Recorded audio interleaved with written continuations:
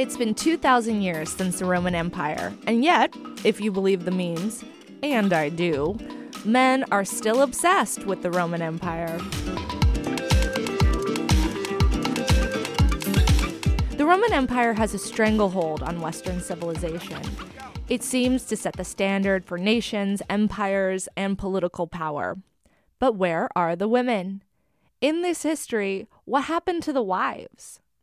I wanted to understand more about the life of wives in history, but I felt so stymied by the historical record. So often, the experience of women was translated through the voices of male historians. So often, the experience was just missing. Who were these women who set the standard? Why were they so invisible? And how can we better understand them and the historical shadow they cast on our lives? Welcome to This American Ex-Wife. I'm Liz Lenz. Donna Zuckerberg is an American classicist, feminist, and writer. She is the author of the book, Not All Dead White Men, about the appropriation of classics by misogynist groups on the internet. She's a brilliant scholar and a person living out the complexities of the ex-wife life. And she's here to talk to us about the Roman Empire, feminism, and more. Let's get to the show. Donna, hi, hello. Hi, thanks for having me. Thank you so much for being on this podcast and being willing to lend your expertise to talking about the history of marriage and ex-wives. And I'm so excited to get into it with you. So let's just go. Let's go. Yeah, let's do it. Donna, you're so smart, and so much of your expertise is about history. And when I emailed you to say, like, hey, I want to talk about these things, you said something so interesting. You were like, well, how much can we really even know about the history of what marriage was like? Because so much of it is recorded by men. Talk to me about what you meant by that. I remember when I was teaching, a lot of, I was shocked by how many times in a class my students would ask me something and I would be like, okay, well, we don't know. And here are all the ways in which we don't know the answer to that question. I could like sort of sketch out the boundaries of the limits of our knowledge on this. Because I both didn't want to be saying I have no idea the answer to that all the time, but it's true, right? And you just want to say that in a way that makes you sound smart so that your students don't immediately feel like you've lost all authority. With this, so when we're talking about ancient marriage, you're making guesses a lot of the time from the material evidence that's left over. So like from houses and like the trash there. If you're looking at archaeological sites or you're looking at literary evidence, which 98% of the time is written by men. And there's actual literature and laws, which sometimes give sort of interesting complementary pictures. So just to give one super fast example, super fast asterisk, because I'm a scholar. So in Thucydides' history of the Peloponnesian War, there's this long extended funeral oration by Pericles where he's giving this speech in honor of the Athenian dead. And at one point he says, well, what can we say about women? The best thing we could say about women is for them not to be spoken about at all. Like that's a sign that you're doing your job right as an Athenian wife if nobody has anything to say about you, because otherwise, you're a shameless hussy, probably. I mean, the last part is implied. Shameless hussy is always implied. Like, it's just always implied, yes. At the same time, you have all of these tragedies that are being put on. And the way that tragedy works is that the stage always looks pretty much the same. There's a building in the backdrop with two big double doors, and that represents the palace, and people will come out of the palace into sort of a public square to speak. And there's always the sense that female characters, when they talk, they're already doing something a little transgressive by leaving their house and going out and addressing the chorus. So there's this, women should be neither seen nor heard element in Athenian politics. But at the same time, we know that Pericles had this very important citizenship law that he introduced, which said that to be an Athenian citizen, you had to have a citizen mother and a citizen father.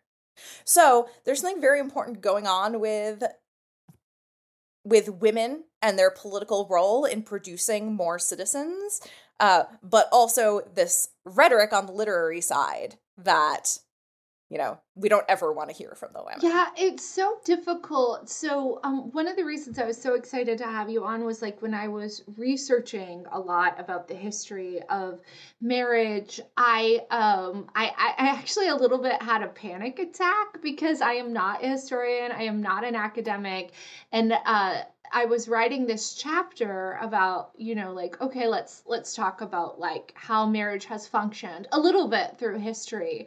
And I started stressing out because I was like, wait, nobody really understands, right? And like my editor's like, can you talk more about like ex-wives in ancient Greece? And I was like, I cannot, like, because it's not, literally people cannot. Yeah. And I was like reading all these articles, and I used to be homeschooled, so I'm like really good at self-teaching, but like, which is an aside, nobody needs to know, nobody cares. But I was like, but there's no real consensus, and there's a lot of like, I was reading these articles that were like, wow, marriage got really liberal in like ancient Greece, and then I'd be reading other things. It was like, and women really didn't have a say on who their children married, and I'm like, what? How do we? And I think it's important, right? Because marriage is a system, right? Like it's a political tool. It is used for like inheritance. It's used for property. It's used for like genetic insurance of, lineage. But it's so in order to understand what marriage means to us, we have to understand marriage of the past. But I don't really think we understand marriage of the past super well. Yeah, I think that's absolutely right. And then when you're talking about ancient Greece, for example, there are going to be methodological issues with talking about any historical civilization. But one thing that comes up a lot of the time is that things were really different, for example, in Athens and Sparta, right? People know that. But also, arguably, things were a lot more similar in Athens and Sparta with the super elite than they were within Athens. Like if you're talking about women not being seen or heard, then I think that you're pretty obviously not talking about any women who are not super elite, right? Or at least elite. It's so problematic to be using Aristophanes and his plays as evidence of literally anything. But in his play Thesmophoriazusae, which is about, it's about, oh my gosh. So, sorry, I'm like, how much context do I want to give here? So, it's a really funny play. It's about this, so it's women at the Thesmophoria Festival. And the Thesmophoria Festival is interesting because it is one of few times in the year when women did leave their homes and they go and collect in one place and they honor Demeter and Persephone. So it's a really important festival for women and one of few times when they're encouraged to form these homosocial bonds and leave the family sphere. But anyway, in Aristophanes' play, the women are using this opportunity to take a vote that they were going to execute the tragedian Euripides because of his misogynistic depictions of women in his plays. That's the premise of this play.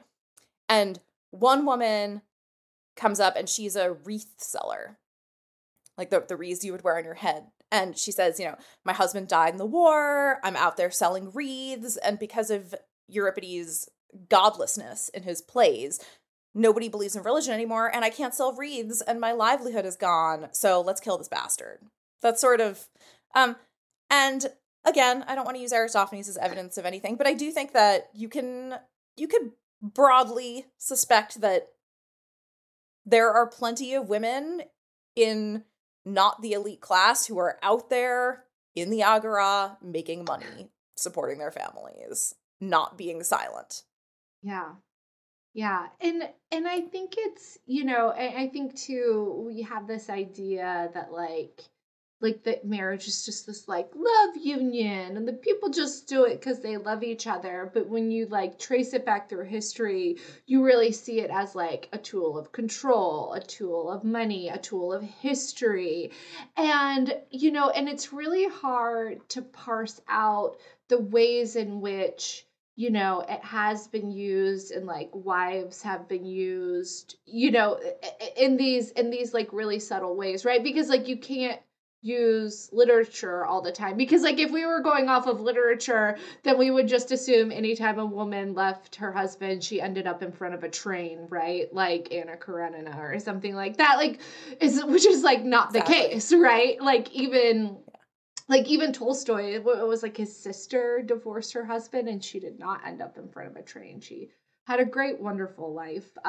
And so, right, like, so literature functions in a way that is very imaginative. Also, we're not knocking literature. We love books. And its way to like discuss interiority is wonderful. But there's also like a real tension in understanding like how marriage functions in history and how it functions in personal lives, and that we just really have no idea when it comes to history, because like you're saying, like women weren't really writing these stories. So like, and what we have is like literature like by men that's like, and now all these women decided not to have sex and it was hilarious. Hijinks ensued. So hilarious. And we're gonna get to that. But boner jokes for all. Boner jokes for all. Yeah. That was actually the title of this podcast, was Boner Jokes for All, but we didn't. I assume that was also the original title of every Aristophanes play. But, it's those squeamish monks copying the lists of names down, just changed them. Yeah. Yes, the squeamish monks who ruined so much for all of us. But one of the first pieces of your writing I read was your Washington Post op-ed about Lysistrata. And I loved it, and it was so interesting, and I have to like confess that like I was telling people that during my divorce I was doing a Lyzistrata, because that's I love that. Thank you. It was a really good bit for a while. But there's and I think it ties in, so like during my research and talking to women, there's like this idea that like, oh, you don't divorce, you just control your man through sex. And I have to say it's so pervasive. So like your op-ed was talking about this kind of like Me Too idea where Alyssa Milano specifically, and I remember this tweet happening, where she was just like, ladies, like just don't have sex with like bad men. And everybody was like, yeah, make a tweet go viral. And you were like, this is way more complicated. And like talk to us about how we reinterpret these tropes of the past as solutions for our current political problems, being these heterosexual relationships that we have. Yeah, that article and that tweet came at such a wild time in my life for me, because so about 1 year earlier, I had signed a contract to write a book about feminist reception of Lysistrata. I was 6 months pregnant, and I was like, yeah, and 3 months away from my first book coming out, and I was like, I should plan a second book right now. This is a smart idea. No, well, I mean, I kind of figured, after the baby's born, there'll be a few months where I can't hold a single thought in my head. Everything up there is going to be oatmeal mush. And then eventually I'll start to feel like I want to go back to work, and it'll be so great to have a project to go back to when that is the case. And then I did start to have that feeling like I wanted to think thoughts again, right around when Alyssa Milano tweeted this. And I was like, okay, yes, this is it. I'm going to get back into this project. I had recently decided to get a divorce. So suddenly it was like, yes, this is it. I'm going to get back into this project. I don't know. I don't know if you felt like that when you decided to get a divorce. That suddenly it was like you had this like, did you have a bit of like a surge of like creative energy? Well, my story is a little different in that my partner was not very supportive of the work I was doing. So that when I finally moved out and all of a sudden I was not in the house anymore, I discovered I had so much time, which I didn't anticipate. It was like a shocking side effect of divorce where I was like, oh, now that I am not managing a grown man, I suddenly have all this time to work. And it was incredible. Yes, I had this like huge, like these huge levels of productivity because I literally wasn't doing all this, and I don't want to misuse the term emotional labor, but I was doing some. I wasn't doing all that labor anymore. I wasn't picking socks out of couch cushions anymore. Like I wasn't like being like, okay, what do you want for dinner? You know, I had 50-50 childcare all of a sudden.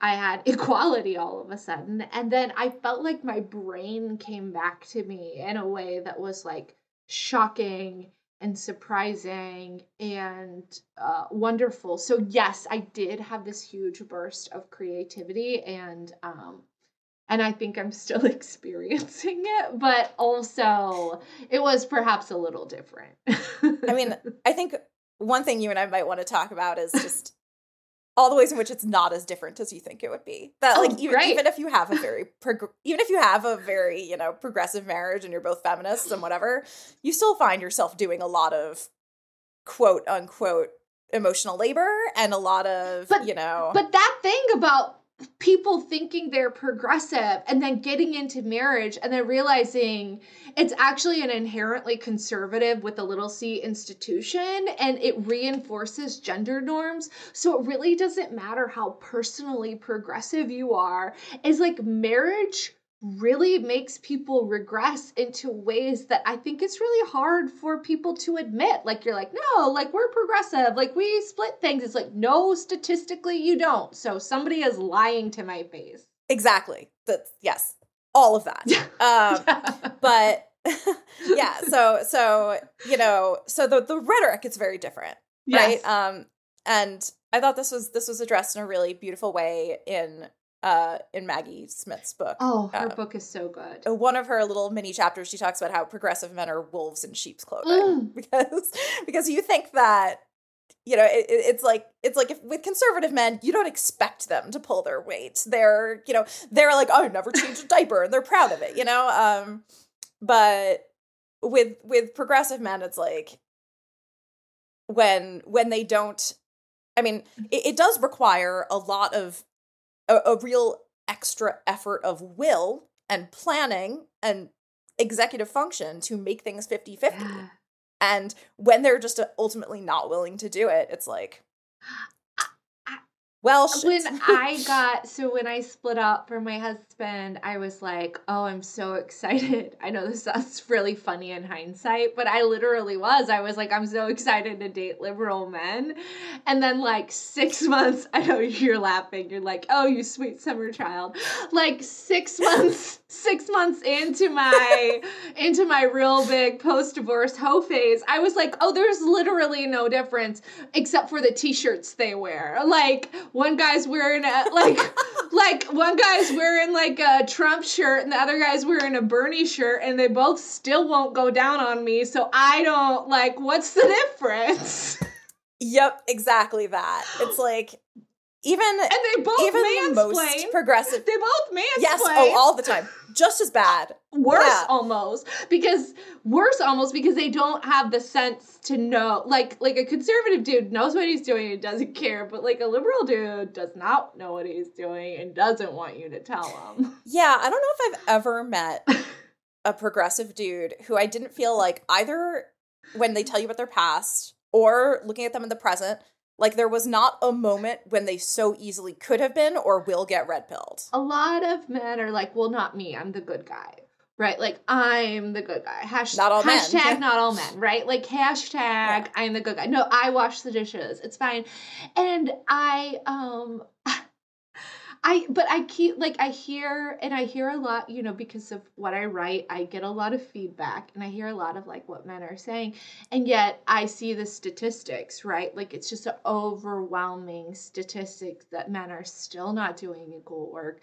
They're still not doing equal housework, child care. I mean, I see statistics that say like women who out earn their spouses are 3 times more likely to be victims of domestic violence. Like I see these things, and yet I hear men saying like, oh, not me, not all men. And then I'll go out on dates with people who are progressive, and then I'll hear them say things that are like so red pill coded, right? Because this is also like what I write about, and I'll be like, that you are literally 1 foot on the edge, another foot on a banana peel, flipping right over into the edge of like red pill world, and you don't even understand it because you're so invested in your own goodness that you can't see like how much of that toxic ideology and misogyny that has really been absorbed.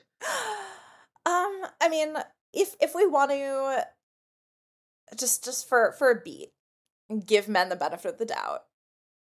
Not that they've done anything to deserve it, and they get it all the time. This is the Kate Man himpathy concept, but yeah. But let's for just a moment say that the expectations of them are lower when it comes to certain kinds of emotional labor, and especially in co-parenting relationships, childcare, showing up for their kids. I've been thinking a lot about the study that Emily Oster shared in her Substack pretty recently about how where the people doing the study wrote this like fake email to school principals saying that their kid was having trouble, and and they traded off and saying like, please get back to us. Either I or my spouse has a lot of availability, right? And even in emails where it was coming from the father, and where the father was saying my wife is busy but I have a lot of availability, something like 70% of the time the principal was contacting the wife, which is wild. And if it was the wife, if it was flipped, it was 95% of the time they were contacting the wife, right? So if men want to do better, it requires a real uphill, both ways walk. And this is where I'm going to cut off the benefit of the doubt and say, in my experience, people are not willing to do that uphill, both ways walk.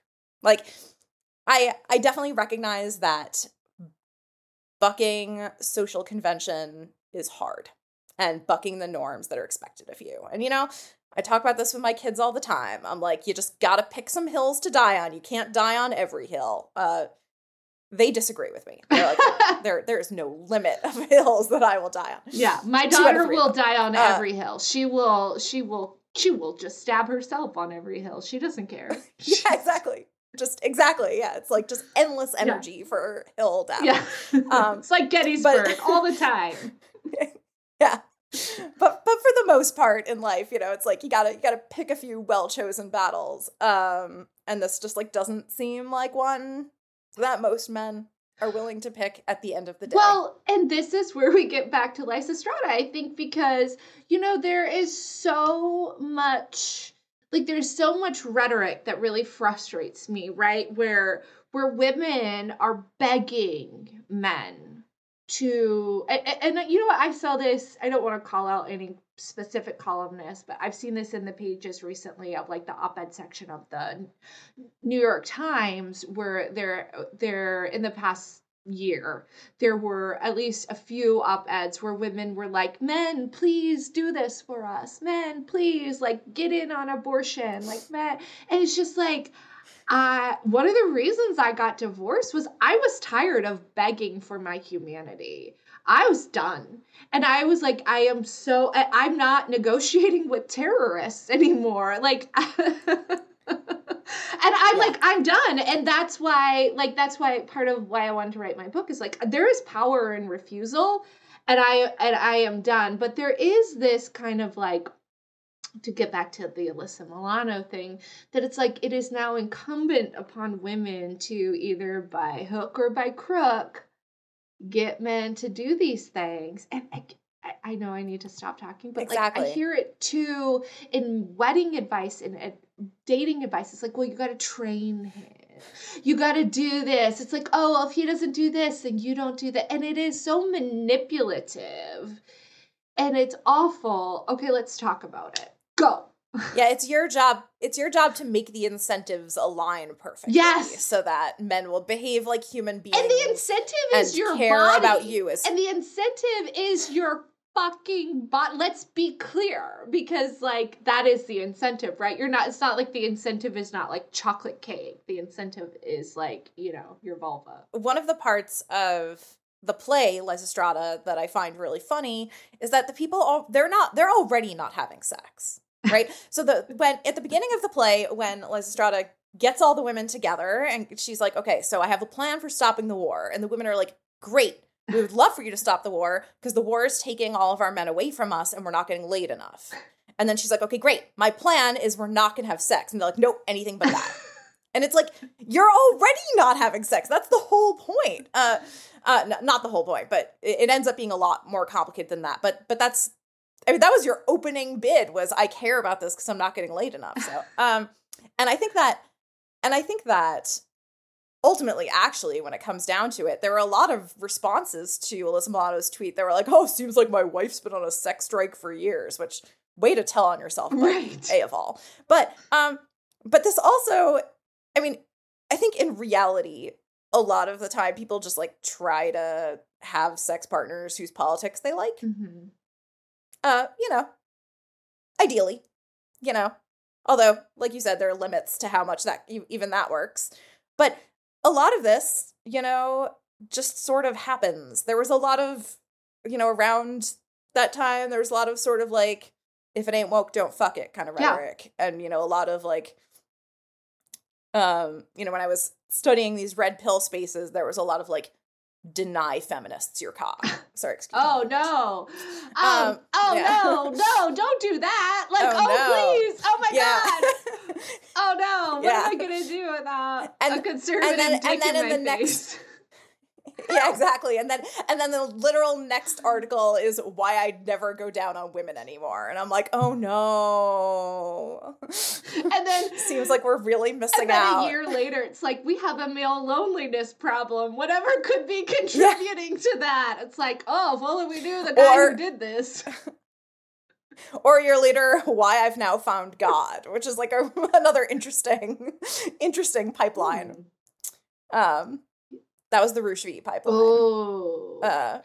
Yeah. I do think, though, it is really fascinating that, right, like, we've come out of, like, there's this real, we're still in it, obviously, but there's this, like, real big, like, you know, 2016, 2015, 2017 kind of, like, where, like, we're men, and we're manly men, and now it's, like, and now there's this rhetoric around, like, there's a male loneliness problem, and you have, like, people like David Brooks being like, well, just get married. And it's like, no, sir. No, that's like, sir. And also, why are women's bodies once again the solution? Why is that the solution again? Like, why is the solution is either the refusal of my body to solve men's politics, or like the giving of my body to solve male loneliness. Like, why is the solution always me as an object? Why, Donna? Man, if I had the answer to that, I mean, my only answer to that is why I think that the it's Lysistrata time thing does not work.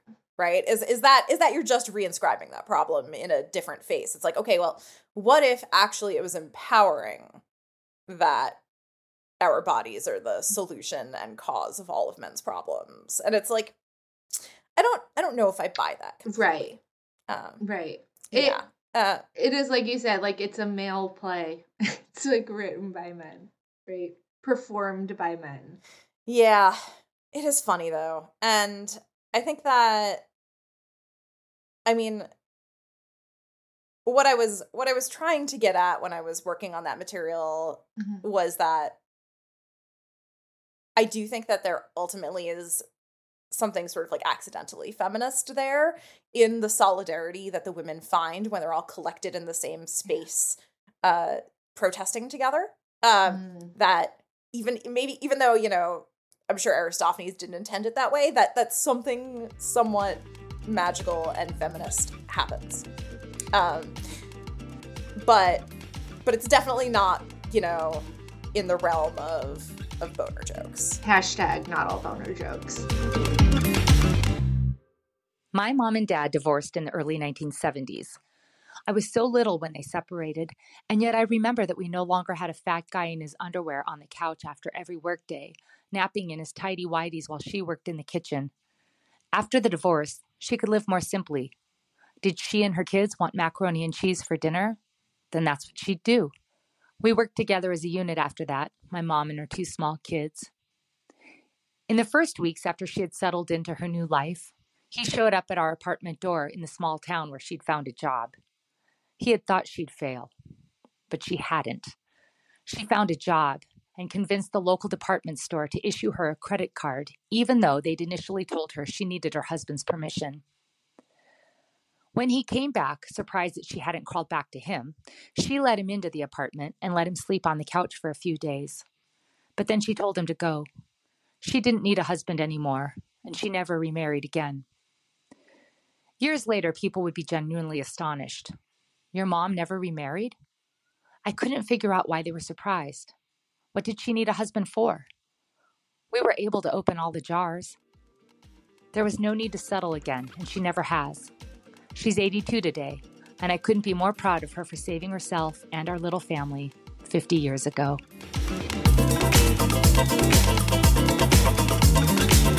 You know, when I was reading through your work on the red pilling of men, and I really want to get back to this because I haven't just seen it like theoretically, right? Like out on dates and like heard men say, you know, these like casually misogynistic things, but like, you know, I think especially when I was going through my divorce, and I've seen this happen and heard it happen in so many women's lives where they were like, okay, I was going through this divorce, and then all of a sudden, like, my soon-to-be ex, like, changed his tune and was, like, accusing me of all these things and got a new lawyer. And I know when I was going through mine, I had some similar things like that happen. And when I started Googling, like, the things he was saying, I ended up on Reddit Red Pill forums where like the things he was saying to me, literally, if I Googled them word for word, they would come up on a Red Pill forum. And it was fascinating to me because I think it was coming from like, I'm frustrated, I'm lonely, I don't have friends to talk to. So I'm going to start Googling these problems. And then the first things that come up are these like misogynistic websites or resources that like tell men, you're in a bad time in your life. That's because the deck is stacked against you. This bitch is taking everything from you. And it becomes a real rhetoric problem, especially in marriage. And I think especially as women like try to negotiate for their freedom. Absolutely. I mean, I think it's a problem. It's a problem everywhere to a certain degree, because I think that men have a really hard time accepting all the ways in which patriarchy and misogyny hurt men. And it feels to them like the solution is like, oh, let's just hurt women more. That'll definitely work. You know, and I was looking back through The Tragedy of Heterosexuality recently. I remember you mentioned it as well. And there's this like amazing book, right? It's so good. Everybody read this book, The Tragedy of Heterosexuality. I love it. Incredible book. And it starts from the premise essentially that heterosexuality is sort of already resting on a bit of a flawed foundation, because under conditions of patriarchy, men and women are not trained to like each other, right? Men are trained to see women as less, and women are trained to see men as terrifying. And the sort of natural state of affairs under patriarchy is for men and women to find meaningful, affective connection in homosocial bonds with the same gender. And I think that it's, I think that is in part what we are seeing here, is that men feel lonely and they look for other men, and then they find these really toxic and awful red pill spaces of men being like, yeah, no, it's really hard to be a man. Child support laws. Am I right? Even though statistically I read this book by Richard Cooper, who is a professional misogynist on the internet. And I think he calls himself a crypto investor, but I call him a professional misogynist. It's a good gig if you could get it. I think he makes a professional misogynist. Good for him. I read his book, and yeah, he was like saying this thing. It was like, oh, like men come out of marriage so financially disadvantaged. I was like, statistically, that isn't even true. Like, divorce throws women into poverty, like, overwhelmingly.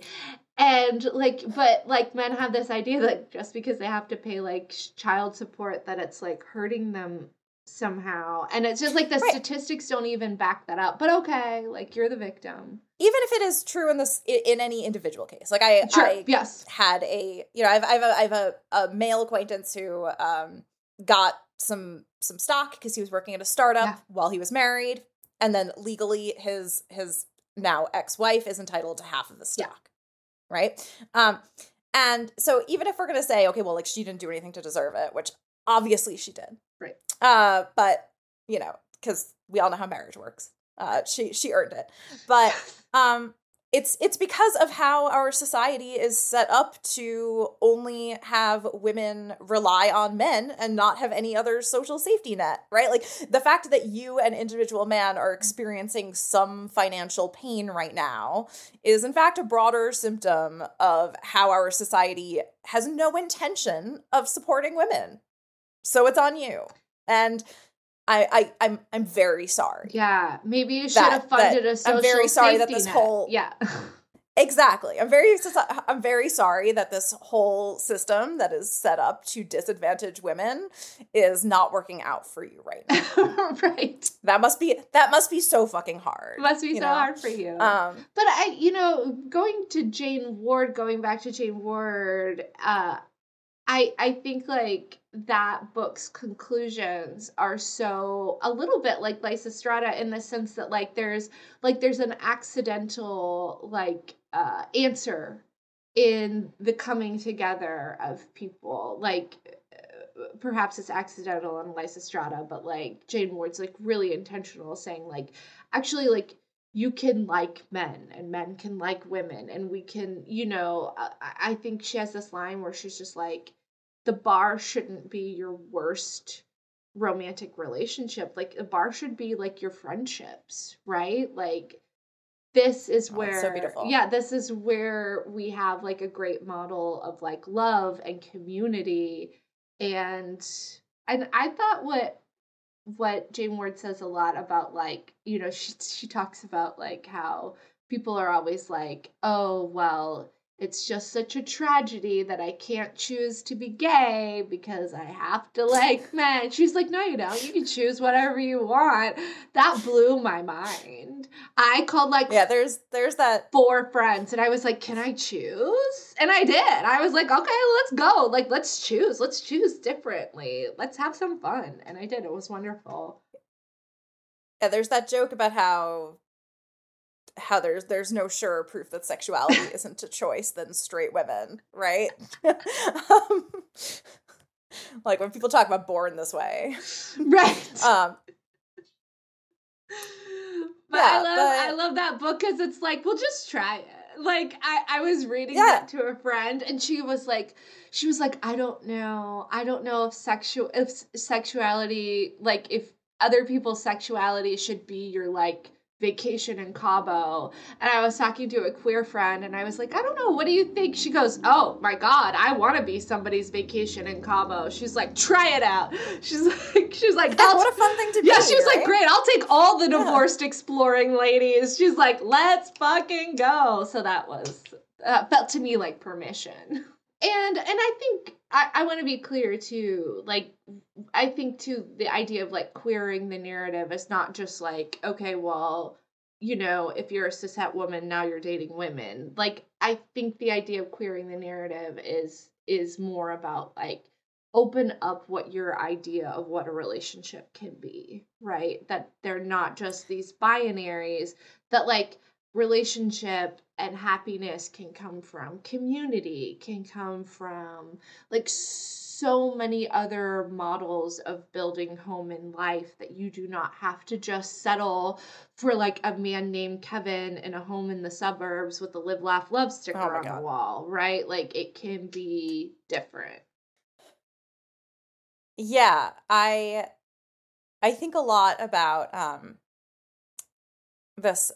So in the book, You Are Someone You Love, there's a chapter about how abortion is queer, and she talks about how intentionality and consent and separating reproduction from sexuality and from womb having and all of that is inherently queer. And yeah, I mean, I'm sorry, I keep being so on the nose. I'm like, the solution is to divorce things from each other. Divorce. The solution is divorce. Thank you, Donna. Divorce. Your concept of love and fulfillment from your concept of what you think marriage should be. And I mean, it's great if they exist together. I mean, they should, absolutely. But to interrogate your assumptions about what those things look like and mean. Yeah. Yeah. And I think too, a lot, like divorcing these ideas of like, right, like we have this idea of like marriages, one girl named Ashley, one man named Kevin, and they live in a suburb and they have 3 children and they're all in baseball, and they have a little pumpkin on their porch for Halloween. Like, that is like the ideal is very specific. But like, well, that's the ideal. Definitely. and like, definitely divorcing. Sorry, you go. No, let's divorce Kevin immediately. Yeah. Ashley's free now. Yeah, let's look. Yeah. I mean, she can keep the pumpkin. She can keep the pumpkin in the divorce. There's just something about fall, Yeah, Ashley is very Christian girl, Autumn. But like even just like taking that idea of what life should be and divorcing yourself from it and saying like, I can find happiness and fulfillment in other ways. Like, I can, like do artificial insemination and get my children that way. Like, I don't have to settle for poor Kevin. I don't even know a Kevin and I'm picking on him so hard, but like, let's make sure Kevin gets all of the baseball drop-offs and pickups in this not divorce, hashtag not all Kevins, but this Kevin specifically. Yeah, but like just like opening up your idea of what a life should be and what happiness should be, I think is And let's definitely divorce marriage and adulthood. Yes, divorce marriage and adulthood. Like it's not, like you're not an adult just because you got married, right? And that's not a next step. Because, for all that you and I have pretty different backgrounds, I was 22 when I got married. And I think, I definitely was not, I was being pressured to do so. It was not the same set of pressures that you faced, but in some ways it was like, our mothers were sort of like, well, if you're gonna be together, then why not get married and be together, and I think that I just like thought it would make me an adult if I did it. I'd be like, I will have it all figured out if I do this. Mm-hmm. And maybe we're similar in the way that, I'm a little type A, like I'm a little achiever, like success oriented. And so for me, it was like, well, a good life means you have graduated from college, you've gotten honors, you found a person and you got married, and now you are like